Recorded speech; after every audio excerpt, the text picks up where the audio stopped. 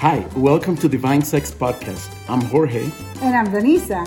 And as relationship and sex experts, we want to make sure everyone around the world knows how to love and how to do it well. With our tips and strategies, you'll learn to connect with those you care about.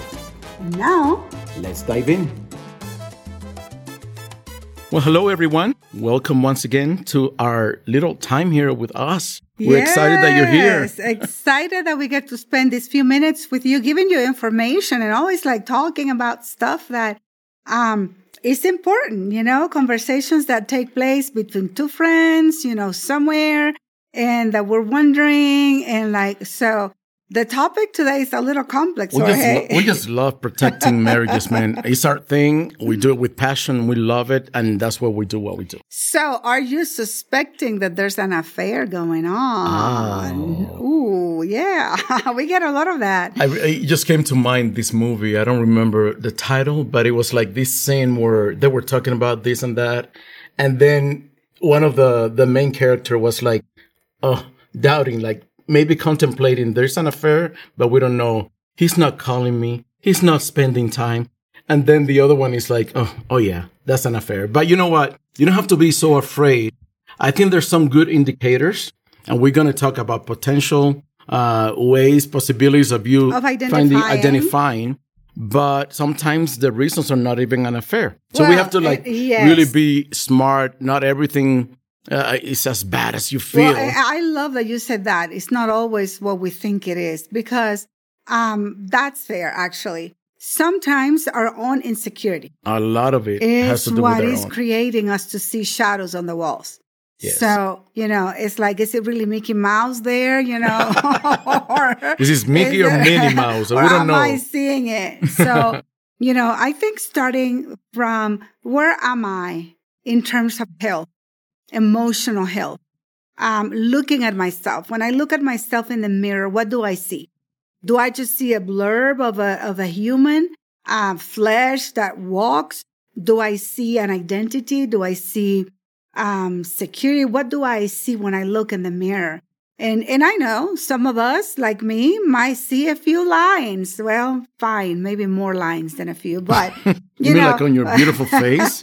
What are you talking about, Denise? We may start noticing, Look at that face. Some curves, growing or expanding or whatever. But where is our identity anchored? Do we still feel that we're aging with grace? That we still are someone who has value, even as we age? Is that part of the process we're going through? Or are we going through a phase of feeling insecure? My husband is not seeing something that is appealing or attractive, or my wife is not seeing a man that is appealing or attractive. That could be one of the things happening. Well, I think it's important to mention, a marriage is marriage goes through a lot of seasons. So there's initial season which is very hormonal. Like you were like just rabbits, and you were just like at it all day long. Passion, fire, and fireworks as well. But and then you kind of graduate into a more mature stage where you embrace the relationship. And you start putting value in areas of life or of each other that you never even considered in the past. As a grown up, as a more mature person, I see things in my wife, for instance, that I never even thought about. Because that's Are they nice, honey? They're, of course, my love. They're all amazing. Oh, Lord, help me say it. So anything different here. But of course, my love, yes. So as you evolve from one season to the other season, it's important that all of those areas of insecurities are actually nourished. And one thing and expressed. If you don't express them, yes. your partner is never going to know what you're needing, what you're lacking. You made me think of something when you said, you get married and you're like rabbits and there's passion and there's all of this. What about when you get married because you got pregnant? And you start your marriage kind of like that. It was kind of like maybe not just pregnant, but I was going to be deployed or we were going to move. Then you know what? Let's just get married. Like kind of like a little bit of a rush in there.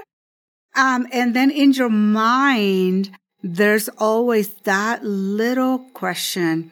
Would he or would she have married me otherwise? Yes, I think that's very valid. Throughout the years, as your body changes, as issues get added into the mix, and you do have children, or do you have finances, struggles or whatever, we start going back to that place of insecurity.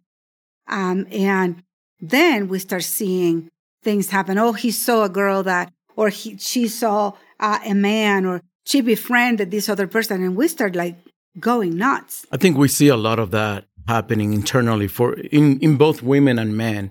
But I think it's worth considering what are some of the indicators that people can actually consider when they're questioning, is my husband having an affair? Mm-hmm. I think it's fair to ask the question if you're not feeling that connection. I think, and it comes down to maybe not having nourished intimacy in a way that is producing that life that you should be getting from your marriage. Give a few indications that would be valid for you to consider, but we're not saying that if you check yes on all of these, your spouse is having an affair. Yes, please.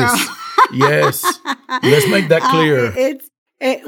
What we're saying is it's not all you. It's not all your internal process or insecurities. You have valid reasons to raise questions. And the questions should be raised with your partner first. This is not something that we need to be talking with our friend or with a cousin or, at the hair salon. This is something to go to your husband or to your wife and say, I am sensing this. I am feeling insecure about this. I am seeing these things and I want us to talk through them. Be very careful that you're not going to your partner with an accusation. Yes. Because we do not know. Now, these are things that, and actually sometimes they're preventive of an affair. And we'd rather see it as a prevention, because if you take action early enough in the stage where you are, wherever you are, I think you're going to see less likely an affair to be, finalized, to form, than taking action when it's early in the stage. So one of them I can think. What? It's a lack of sexual appetite, lack of sexual desire.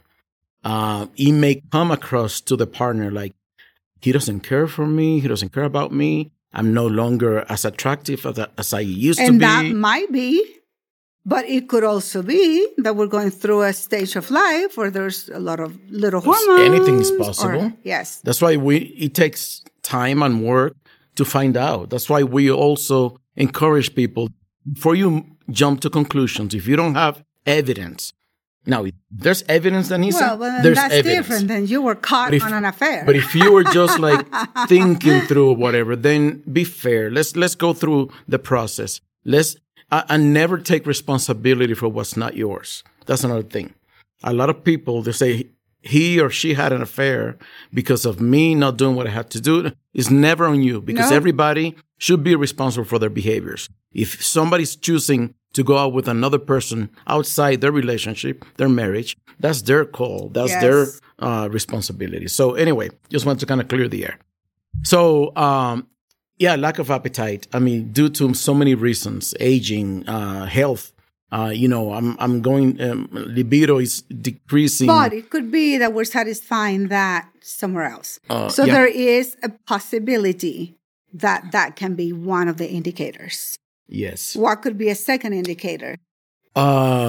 He or she is not spending enough time with me. Yes. Like, he's always at work. She's always finding things to do, always staying so busy. There's no time for the relationship. So that's another thing that we have to pay attention to. And then it could be that, we're just not going through a good season right now, and I don't find it so fun. We argue too much.